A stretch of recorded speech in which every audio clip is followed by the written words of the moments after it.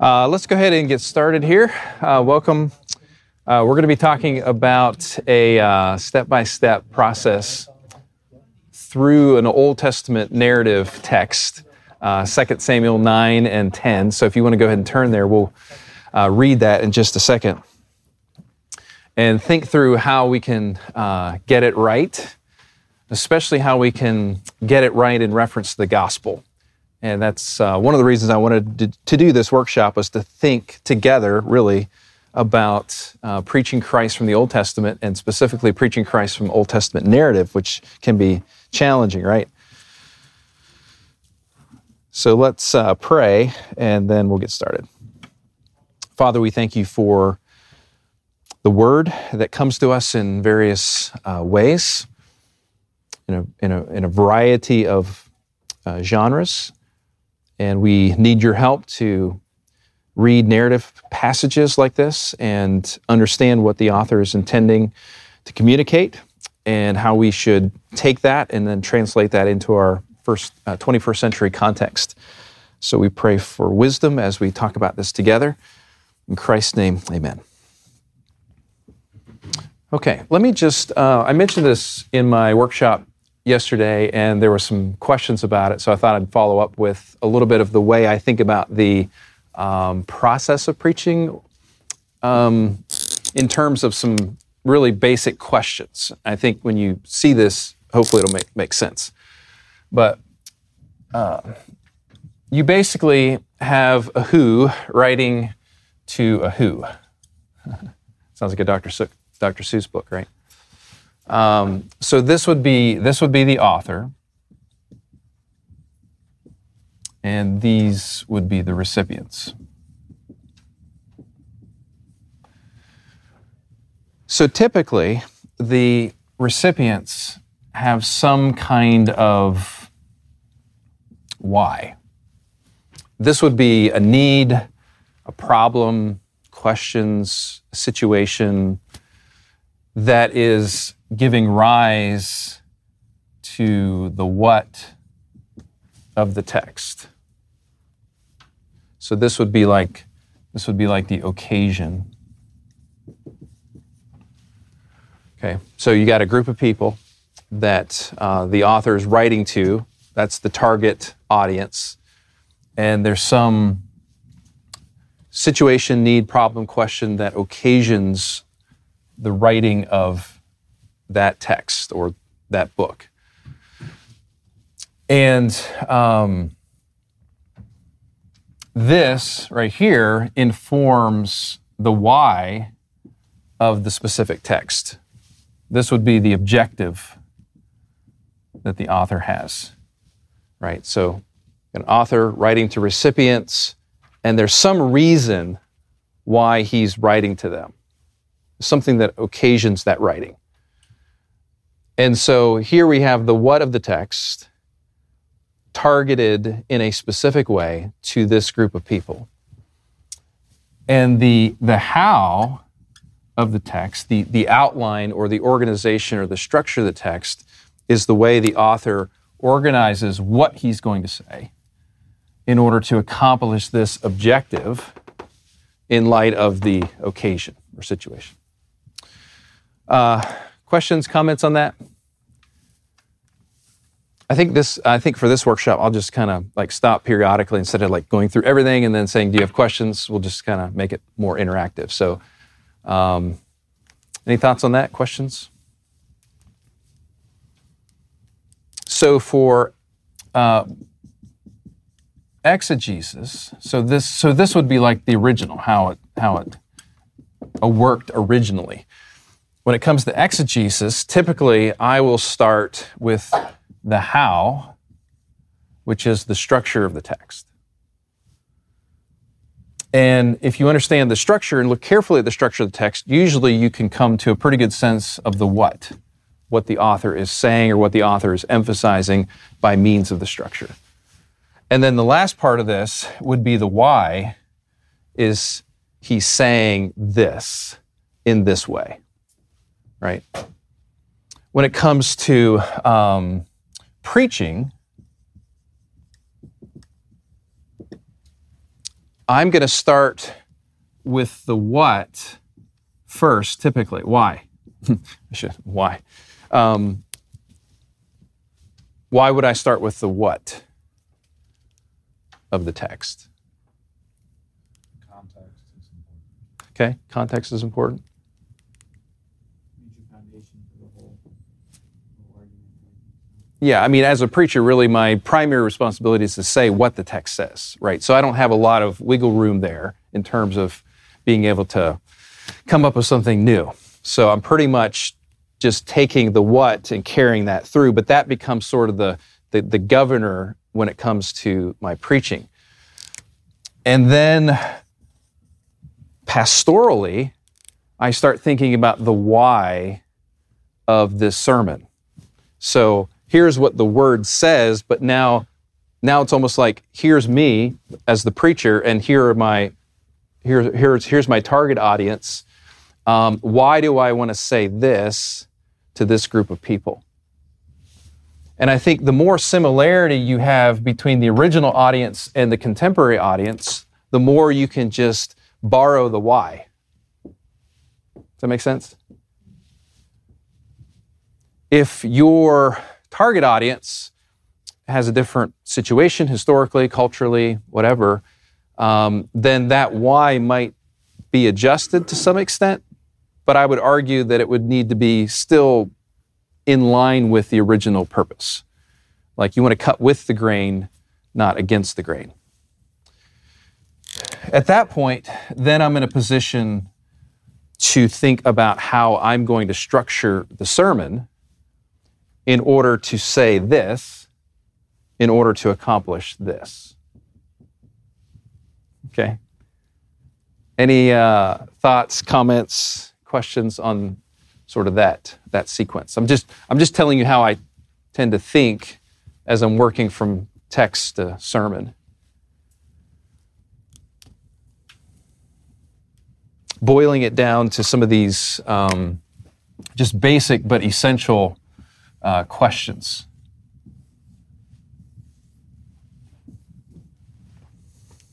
And that gives me some focus when it comes to taking a text like 2 Samuel 9 and 10, and I kind of know what I'm after.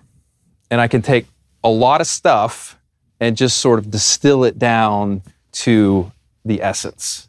Because in the end, this is what I want to capture. And partly, like if I were doing in an academic paper, I might think about this process differently.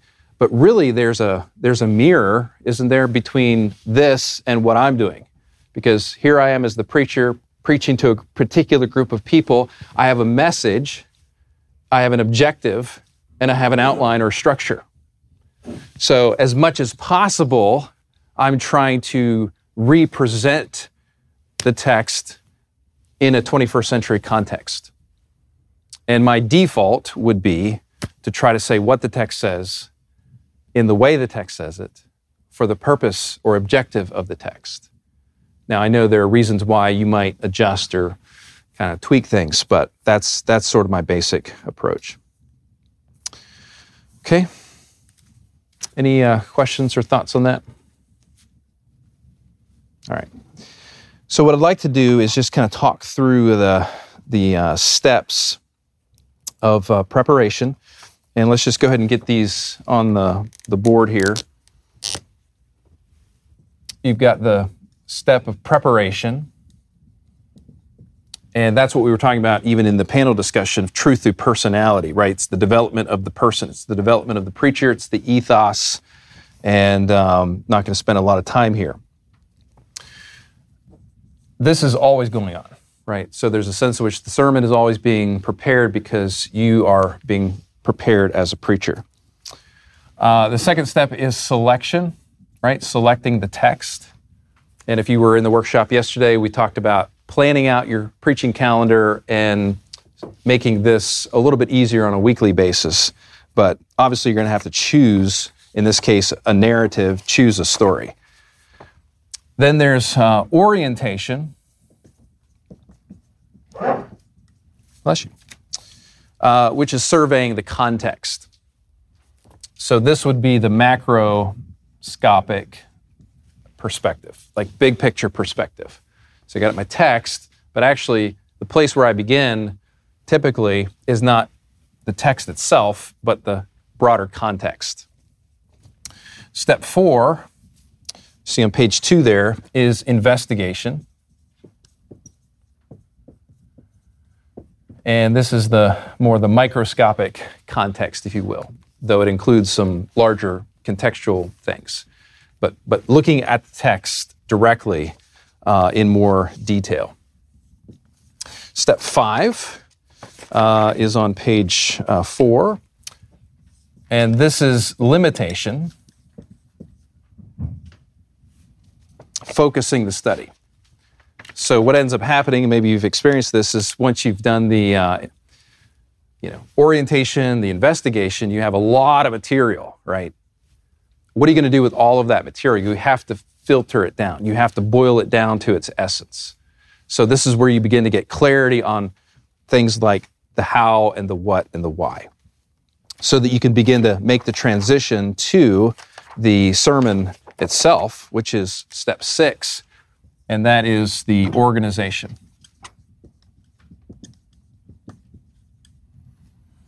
So all of this to bring us to the what and the why and the how. Make sure that we've got those. And now we begin to sort of flip it and think about how we're going to take this across to our contemporary audience. And then step 7 is on page 7, and it's proclamation.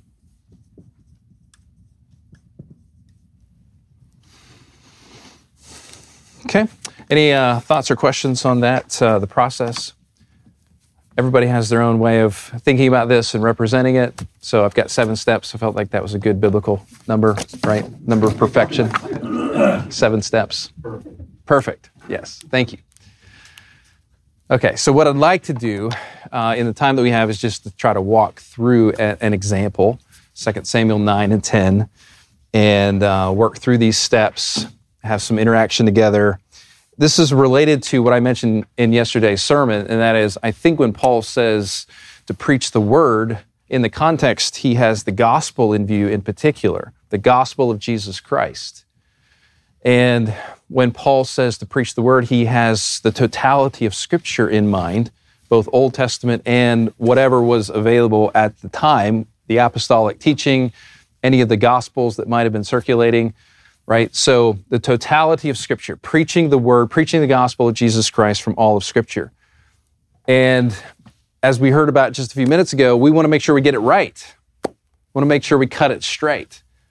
And that's easier said than done, especially in some genres like this, especially when we're in the Old Testament. So let's think together through a possible way of doing this faithfully, in a focused and faithful way.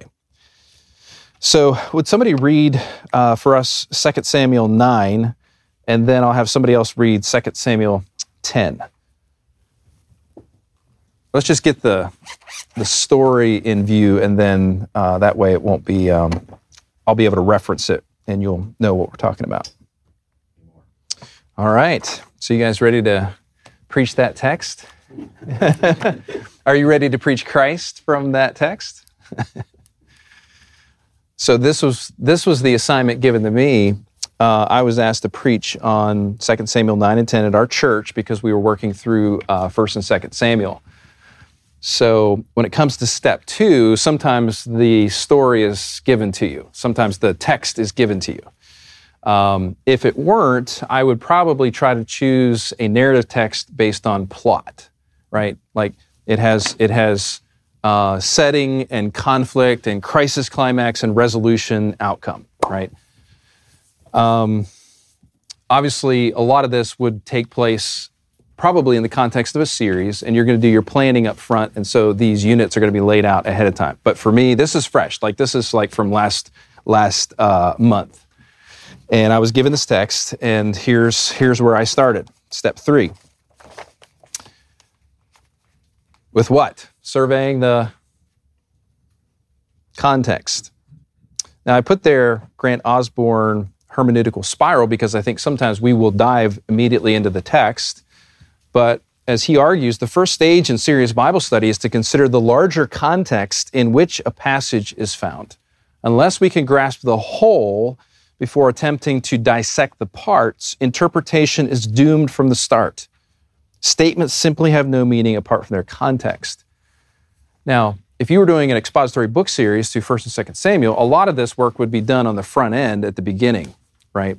But let's say, like me, you were given this as an assignment, and so now one of the first things I want to do is try to get my arms around 1st and 2nd Samuel. Like, what's going on here? I put some things here, author, recipient, date, purpose, themes, so on. Like, what's sort of the big overarching emphasis of 1st and 2nd Samuel? Where am I when I come to 2 Samuel 9 and 10. One of the other things that I want to do, if I haven't done this previously, is to try to understand the narrative genre, because I realize I'm entering into a particular kind of literature and I want to understand how narrative works. Genre is important because it's like the rules of the game. Just like, soccer, you don't play soccer the same way you play, baseball, right? What are the rules that govern narrative? So one of the things I've given you in the back, if you turn to page 26, is just a list of resources for preaching narrative, if you're interested. Some of these resources deal with interpretation. Some of them deal with preaching in particular. One that I would draw to your attention on page 26 is Dale Ralph Davis, about halfway down. The Word Became Fresh, How to Preach from the Old Testament Narrative Text. Anybody read that book? Okay. Did you like it? He's the king. He's the king. He's the man. Yeah. It's so good. It's short. It's very readable. It's accessible. I read it in one day and just thoroughly enjoyed it. Davis is astute at recognizing the ironies in narrative, the things that maybe we don't see on the surface, but that are actually quite humorous because of the ironic twists and turns. And then at the bottom, you see several books by Sidney Greidanus. These are a little more technical. If you want to do some heavy lifting and get into this in more detail, Greidanus is a good read. On the back, page 27, Joe Linares did his Doctor of Ministry dissertation at Bob Jones University, and the University Press published that under Proclaiming God's Stories, How to Preach Old Testament Historical Narrative. Stephen Mathewson, just under Linares, is another helpful resource. The second edition of The Art of Preaching Old Testament Narrative came out in 2021, and I think it's a better edition than the first edition. And then if you drop down to the bottom of page 27, Christopher Wright has a book called How to Preach and Teach the Old Testament for All It's Worth. And he has a couple of chapters in there on preaching narrative, which I found very helpful. Okay, so back to page 2. So we start with a big picture, understanding narrative genre, surveying the book, 1st and 2nd Samuel in this case. And now, step 4, I begin the investigative process of actually studying the story itself. Part of that might involve confirming the text, which is basically textual criticism. In this case, I didn't really have to do that. The next part, if you remember, where did I start with exegesis? I start with the how. So I'm going to start with the structure of the narrative. And you can see that if you hold your finger there and turn over to pages 9 through 11. You'll see I have a structural display and narrative analysis of 2 Samuel 9 through 10. I know some people will say, I don't do this with narrative, I do it with epistle, because, there's an argument and you're trying to trace the argument. But many people don't find it as helpful to do narrative analysis like this. I still do. You're not going to see something like this, like you do in Romans, but I still think you can see some of the areas where the narrator will expand on certain details, right? And that shows you that there's some emphasis here, because biblical story writers are very economical in the way they tell stories. And so when you have something that's stretched out and expanded, that's kind of maybe a clue that there's some really significant thoughts there. So basically what I do is I just lay it out like you see. You can't tell on this page, but I've got different colors that represent different things. But I'm essentially laying it out visually and then trying to identify the sections within the narrative. Okay, so on page 9 there, how many sections do I have in chapter 9? I've got one. So chapter 9, verse 1, chapter 9, verses 2 through 4, chapter 9, verses 5 through 8, 9 through 11b, and then 11c through 13. And then we begin chapter 10. Can you tell what it was that sort of made those divisions, or how I came to those divisions? In other words, I'm trying to subdivide the narrative into these smaller sections, and then I'm going to go on to sort of summarize each of those sections and what's the emphasis there.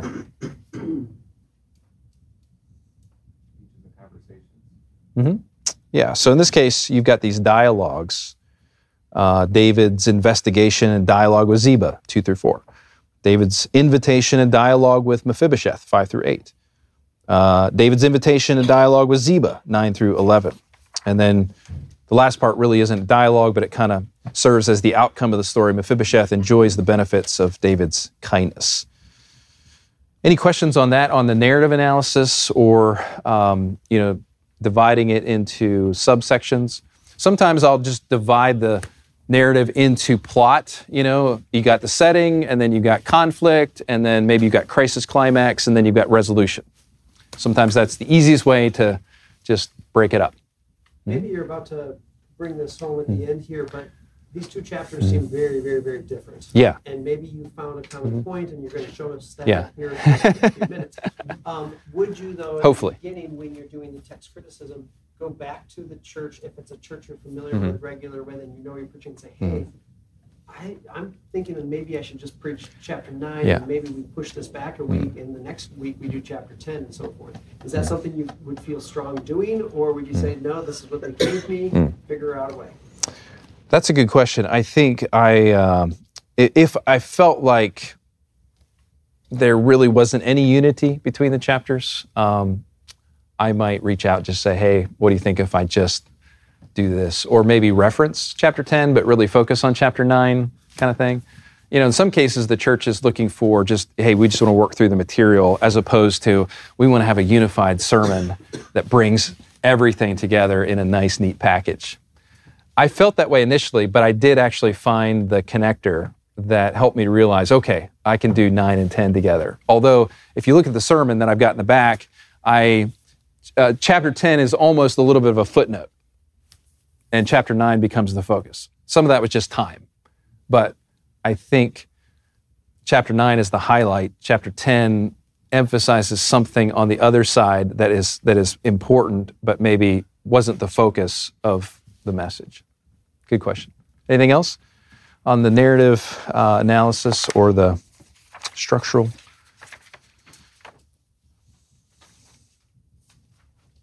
Okay. So back to page 2. Displaying the narrative structurally, that's the how.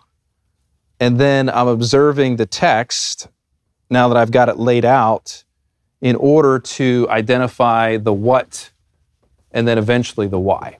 So okay, now that I see how it's structured, what's the point of this story? And at this juncture, I can look at the text, I can observe the text through different lenses, different angles. And some of these are going to be more fruitful than others.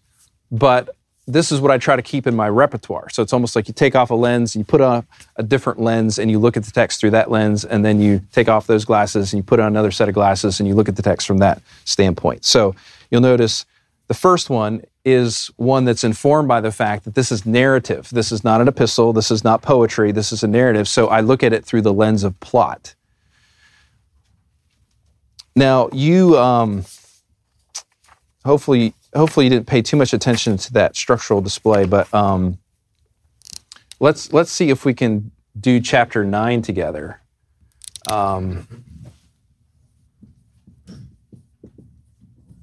What's the setting of the story? What's the conflict? And maybe how does that escalate? What's the crisis climax, which would be the point of greatest tension in the story? You know, if you were there in that situation, you'd be holding your breath, wondering what's going to happen next. And then the resolution is actually what happens. And then sometimes you have, you know, an outcome that follows the resolution. So sometimes you have setting, or some people call this an occasioning incident that really gets everything going. And then immediately you've got conflict. Conflict escalates to the point of what's going to happen next, resolution, this is what happens next, and then what's the fallout of that. So chapter 9, what would you guys say is the occasioning incident of chapter 9? Okay, where do you see that? Well, sorry, I thought you were trying to like the greater context. No, just chapter 9. Oh, just chapter Yep, 9? Yep, just chapter 9. How could I show kindness to one of Jonathan's? Okay, so how would you distill that or boil that down? What's the thing driving the story? The story of Mephibosheth is there. You know, these events take place with reference to Mephibosheth because David's relationship with Jonathan. Okay. So it's David's question, right? It's David's inquiry that really is the precipitating incident for the rest of the story. David's I think I have on the, David's question and his intention. Is there any conflict in the story? If so, what is the conflict in the story? Finding someone. Okay, yeah. So I think it's kind of this, right? Like, is there anyone? And conflict, is there anyone? And what happens? Yes, there is. So in one sense, it seems like the story is resolved, but is there any conflict beyond that initial resolution? David's got a question, is there anyone remaining from the house of Saul that I can show kindness to? They find a servant named Ziba, find out, yes, there is. Story's over. The cultural, there's a conflict kind of in the subtext, which is it was customary for kings to just off any potential rival claimants to the throne. So I think that's what people were expecting, and even the readers might have been expecting that okay, yeah, he might say he's going to try to show kindness, but we all know what kings do when they start a new dynasty. They make sure there's nobody else from the old line. Yeah, so I think, especially if you just glance back at chapter 8, just kind of look at chapter 8 in your Bible. What's going on in chapter 8? There's still a tension between David and the house of Saul. It's unresolved. And what do you see in chapter 8 as far as like the emphasis? Maybe even just look at the heading in your Bible. Or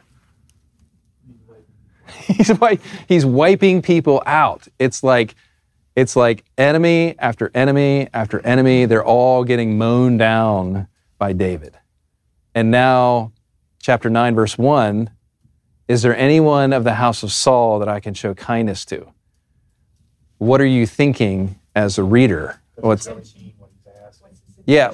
is his true intention? Now, he does state that he wants to show kindness to him. But I think in light of the context, and in light of the fact that it's the house of Saul, any conflict there is, in terms of the narrative, would be how sincere are those intentions, and will David actually follow through on this? So I think where does the story sort of come to its head in regards to that tension of what David is actually going to do with this remaining descendant from Saul's house. Mm-hmm. Yeah. So where, like in the text, where would you find, like, where would you be like, holding your breath, wondering what's going to happen next? Just at the moment, whenever they realize there is someone else. There is someone else. Yes. And then that someone else is summoned to see King David. And where are you like, whoo? Which verse? 5 or 6. King David sent, brought him. Mephibosheth, the son of Jonathan, the son of Saul, came to David, fell on his face, prostrated himself. David said, Mephibosheth, he said, here's your servant. Yeah. Like, off with your head. David said, 7, fear not. Yeah. Yeah, and that's when we're like, okay, right? Like, that's where we get the resolution of the story. Now, the reason I think plot analysis is so important, this isn't like literature class. This is preaching. You tell me, why do you think it's so important to go through this process and identify these aspects of narrative and then especially kind of zero in on the resolution of the story? And what is the resolution of the story? Yeah, he does show kindness, right? And it's kind of over the top kindness. Question. Mm-hmm. What I see it mentioned here several times is anything sufficient about the fact that he was lame? Yes, I think so. We'll come to that hopefully, but yeah, you've got to. That would be part of just sort of the second part of on page 2, observing through the lens of story and thinking through things like repetition and why does the narrator keep saying this? And in fact, why does he end that way? It's the strangest ending, isn't it? After everything takes place, and then the last thing is, and he was lame in his feet. It's like why would you end that way unless that was significant? It reminds me of what God does for us. We're totally lame, and yet because of inexplicable love for us, he does the inexplicable. Yeah. Yeah, it's really a beautiful, beautiful portrait, beautiful analogy here. That was the question I was going to ask is when you read through passages, do you try to look and see, what can I get out of this? How can I apply what you're reading to my life or even to life today? Yeah. Yeah, I am concerned about that, but I do want to make sure I go through this process, right, before I get to that. Because there may be things in the narrative where it's like, oh, that reminds me of whatever, or that's a picture of, salvation. And it may be that that's something that I can tap into, but I first want to sort of hold back that impulse to go immediately to application and make sure I'm understanding in the context of 1st and 2nd Samuel, what's the point of this story? Like, why is it here? So what would you say is the resolution of the story in terms of its significance? Show David's compassion. Okay, so we see David's kindness, his compassion. Seems like it's connected to the covenant that he made with Jonathan initially, and it's a demonstration of his loyalty, even after Jonathan's death. Okay. Show kindness to his son. So we see covenant loyalty, right? And that word hesed is the word translated kindness there. God's covenant loyalty. And then what's the outcome? Like, so David does follow through on his intention. And then what happens in 11c through 13? He basically becomes part of the family. Yeah. So you see the enjoyment, right, of those blessings. So covenant loyalty, promises of blessing, and then the enjoyment of that by Mephibosheth. Okay, now chapter 10. That one's a little bit more of a scratch your head kind of a chapter. What would you say is the occasioning incident Running out of space here. Hanun's dad died. Yeah. King of the Ammonites dies. Conflict. That was a little easier, right? What's the conflict? Send comforters. Mm-hmm. The conflict was that they didn't believe the comforters were comforters. Mm-hmm. They thought they were spies, so Yeah. they treated them. Yeah. And when you look at verse 2, what is the connection? And this is what I finally realized. What is the connection between chapter 9 and chapter 10? Yeah. It's like a repeat performance, right? But in this case, it's not kindness to an insider. It's not a kindness to someone of the house of Saul or house of Jonathan. It's loyalty to who? To an outsider, right? It's loyalty to Hanan's. Is it Hanan? Yeah. Okay. So you've got this intention, again, to show kindness to an outsider, but the kindness is misconstrued as an attempt to come in and destroy. And so basically the rest of the story, 3 through the end, is the conflict, right? David's intentions are questioned by the Ammonite leaders. They humiliate his emissaries, his messengers. And then what happens? So that's the conflict. And so they gather armies to defeat David. And where is sort of the crisis climax, sort of the pinnacle point in the story where you're holding your breath, wondering what's going to happen next? Yeah. So probably like end of verse 12, right? After Joab's speech. Verse 13 says, Joab and his troops advanced to fight against the Arameans. And what was the outcome or the resolution?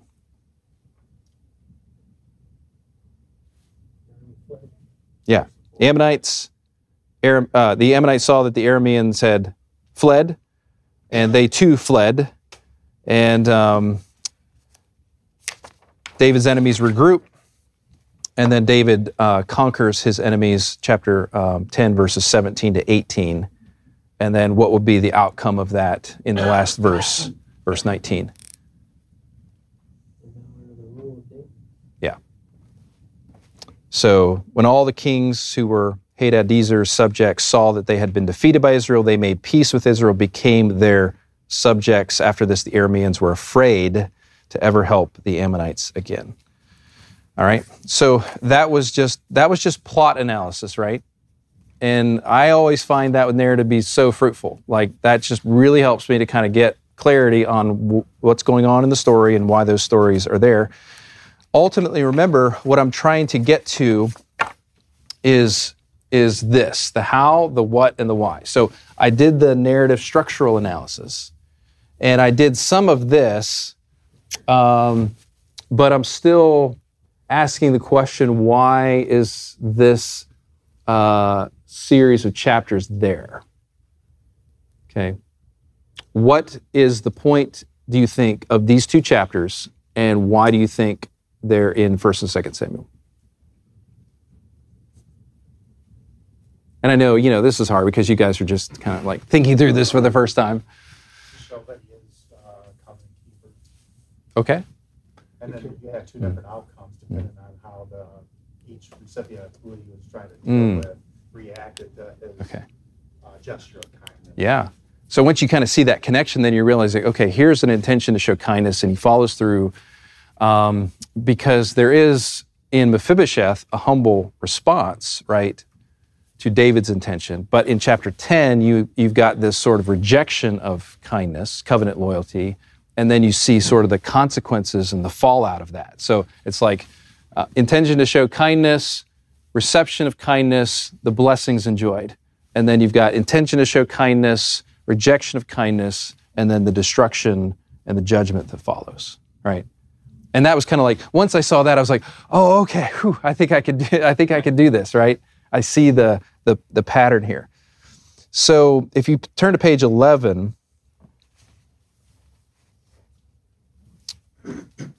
here's what I'm trying to come to at the end of the exegesis section, the how and the what and the why. So you see the path there, that's the how, and I'm basically just kind of copy pasting what I've got in the narrative analysis chart up above. And then I've got the point and the purpose. So what I'd like to do is just read through this and then get your feedback. You think I cut it straight, or do you think I'm off? Okay. Because I think this is the kind of thing that we need to do more in collaboration with each other, so that we get feedback and we're pressed to think carefully about narrative texts and whether or not we're preaching the word. So I divided it into two sections because I think, there's the historical plane, like what's happening with reference to David on the surface, but then there's also, as we back up, the theological or the Christological point. And that's kind of driven by my understanding of, 2 Timothy 4:2 and, Luke 24 and all of these kinds of passages. So historically, David is a covenant-keeping king, intent on showing kindness to his enemies. Those who humble themselves before him enjoy great blessing, but those who reject his kindness will be conquered.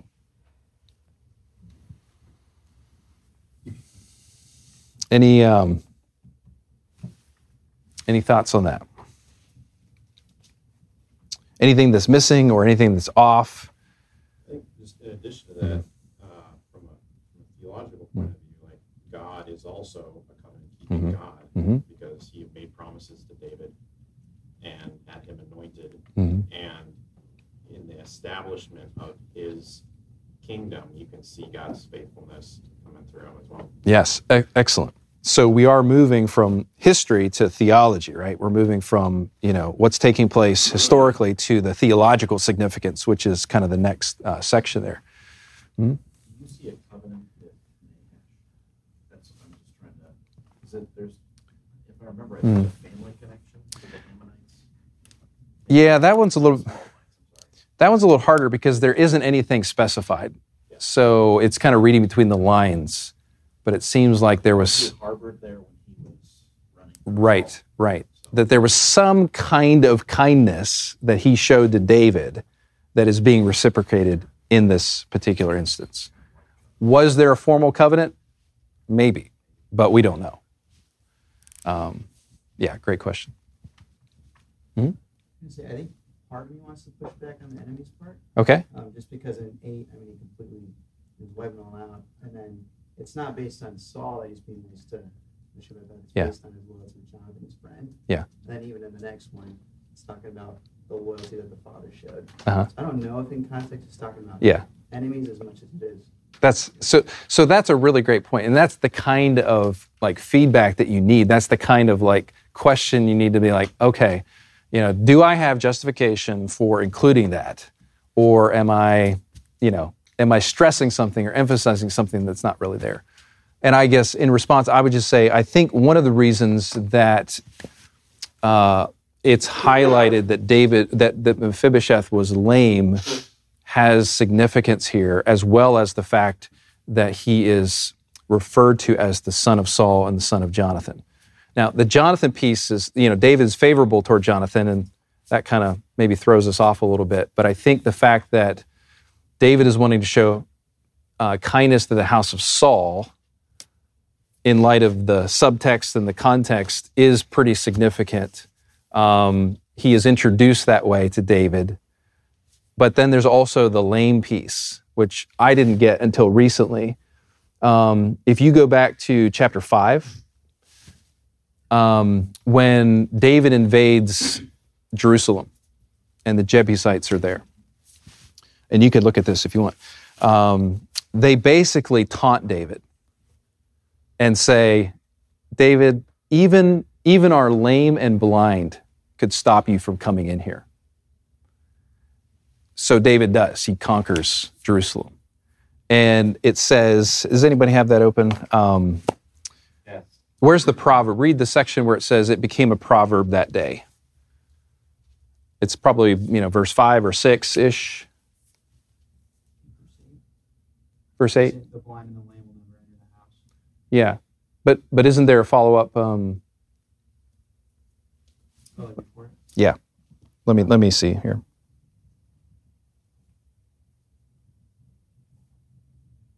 chapter 5.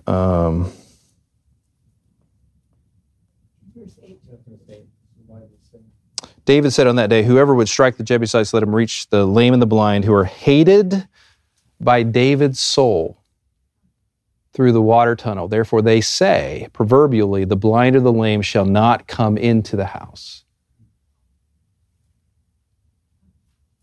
So did David hate blind and lame people? Is that what it's saying? No.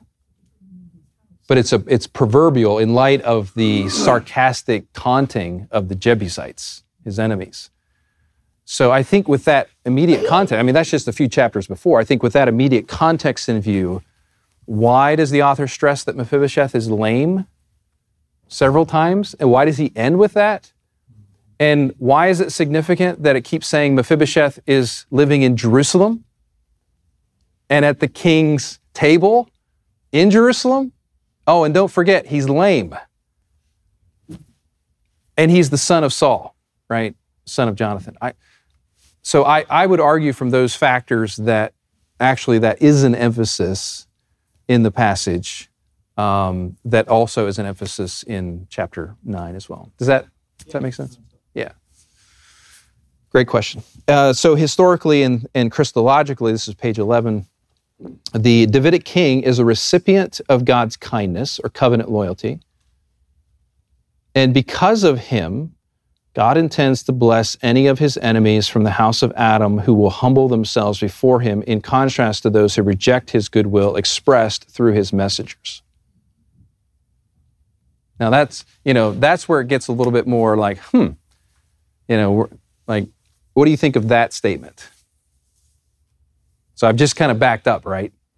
And I'm tapping into the larger story of Scripture. Though my understanding would be this story is part of a story, which is part of a story, which is part of the story. And I'm trying to understand this story in light of the story. This is the connection back to Abraham. Bless those who bless you and curse those who curse you. Mm-hmm. So this has pretty deep roots, right? This general theme that runs throughout the Bible from beginning to end. And you could include that in your theological statement if you want to.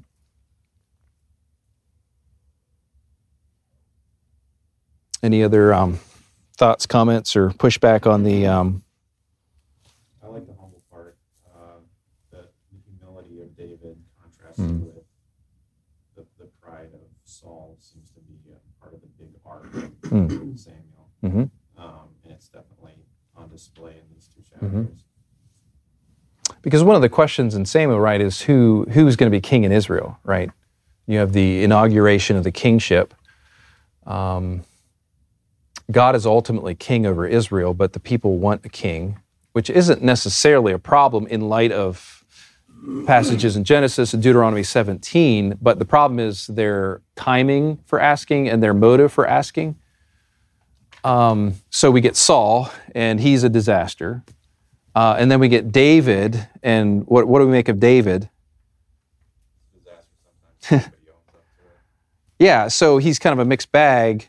So he's probably not the fulfillment of the expectation that of Abraham there would come, kings, and through that king there would come great blessing. But just a few chapters earlier, 2 Samuel 7, what do we read about? The Davidic covenant. Yeah. Ultimately but it is going to be through David, right? And because of God's covenant to David, that God does bring that blessing of Abraham to the nations. But in order for people to enjoy that blessing, they're going to have to do what? Humble themselves and submit to the true king. If they don't, what's going to be their experience? That to me sounds a lot like Psalm 2, doesn't it? Like when I read these stories, I thought, this is Psalm 2. This is like a case study in Psalm 2. The raging nations, and God laughs and says to them, I've already installed my king. And so therefore, Psalm ends, be wise, O kings of the earth, rulers, submit, kiss the Son, lest he be angry and you perish in the way, right? And how does the psalm end? Yeah. That sounds like chapter 9, doesn't it? The rest of the psalm sounds like chapter 10.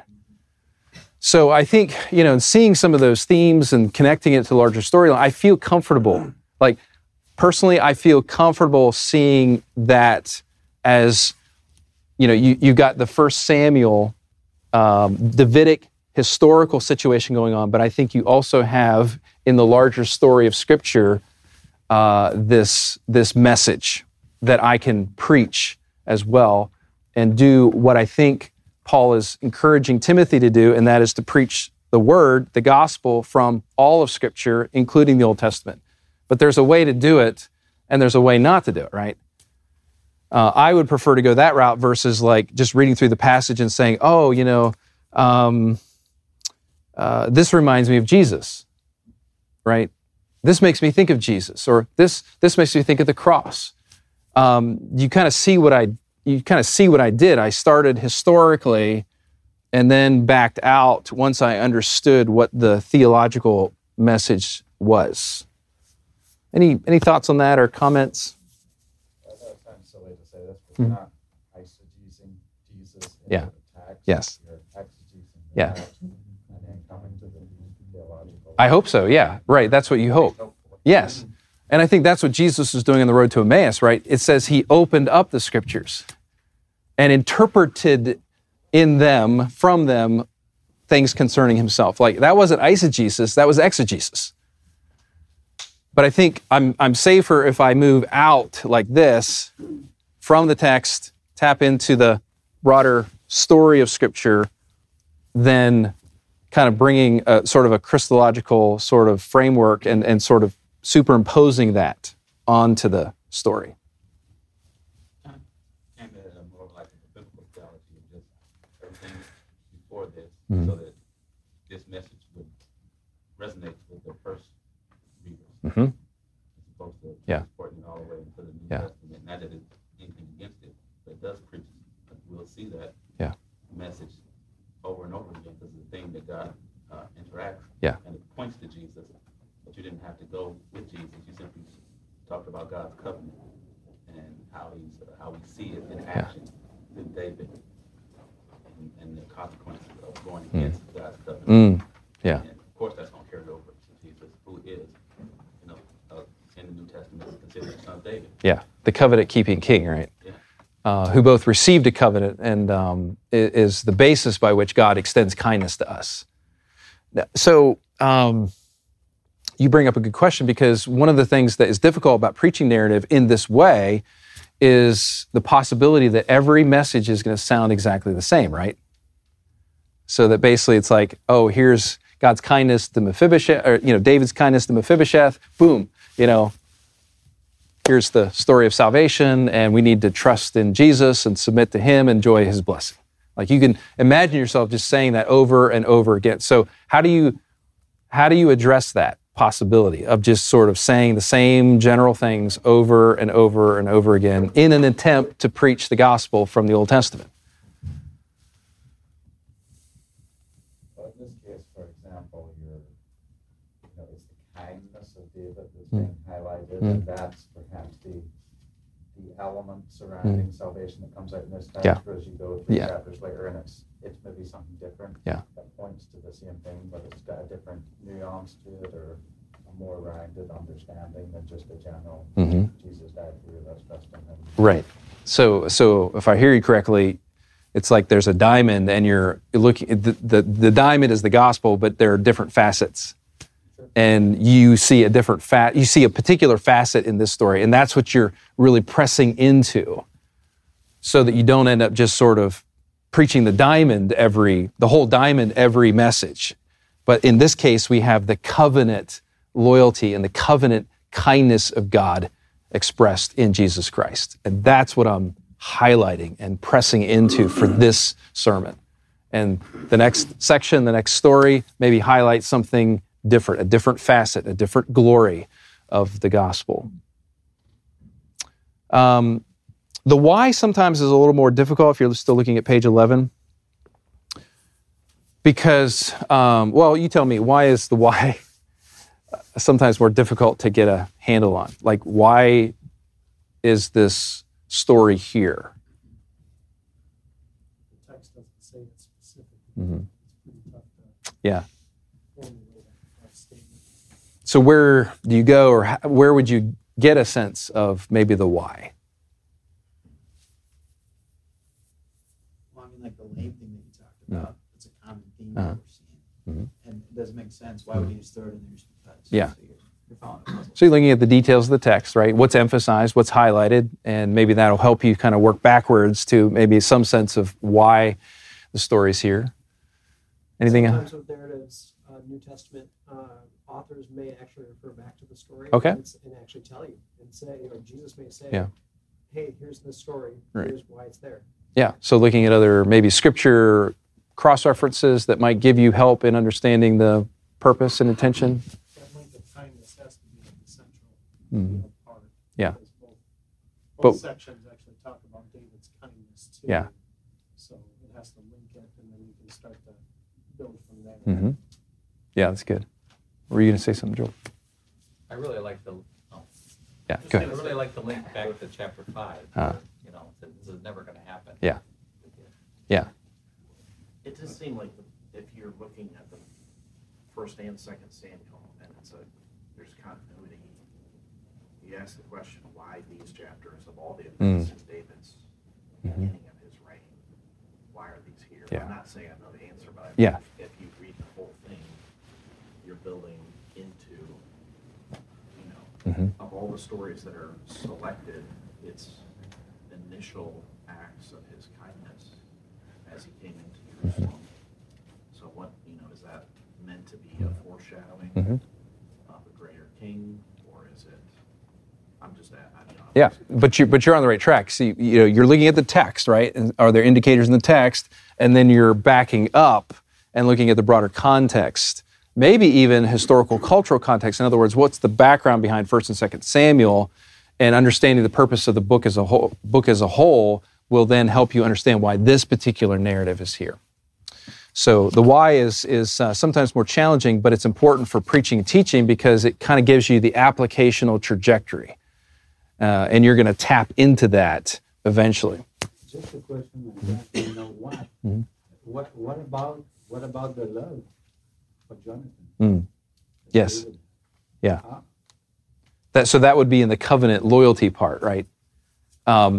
Like that, hesed is a difficult Hebrew term to translate because it has sort of elements of covenant and loyalty. It also has elements of love and affection. And I think that's why some translations have loving kindness or loving loyalty even. And so I think that's an important aspect to bring out. It's not just like a duty.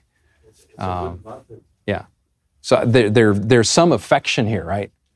Not just David has this promise and he's just kind of sticking to it, but there was an affection behind that covenant. And maybe even in the case of chapter 10. We don't know. We just don't have enough information there to know what the relationship was there with David and this Ammonite king. We are just about out of time. Is there anything that you want to talk about or ask me about as we come to a close? I've got everything in here. Maybe you can, at some point for your devotions, just kidding, read through this sermon and just kind of see how I did it. I'm not saying it was perfect. This is, like I said, pretty fresh. I'll show you this just to show you how, seriously I take this, though. The preaching Christ from the Old Testament. I want to get it right, but I don't want to eisegete, right? I just don't. It's just in my blood that I can't do that, right? I'm not saying I've never done it. I'm just saying. So before I preached this, I actually did this to make sure I was thinking about this correctly. And I wasn't reading Jesus into the text. Now, I don't intend for you to understand this.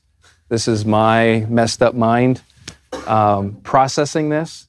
I'm just showing you that I went through all of this in order to make sure that I was drawing legitimate connections and I wasn't just reading Jesus into the text.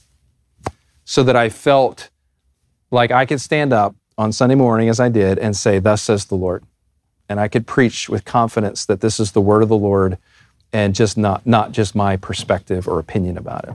So hopefully this collaboration pointed out the beauty of that kind of interaction, of just sitting down with brothers and sisters over texts of Scripture and saying, how do we read this? And working through it, looking at the plot, challenging each other, raising questions, objections, and growing in our ability to do what Paul said in 2 Timothy 4.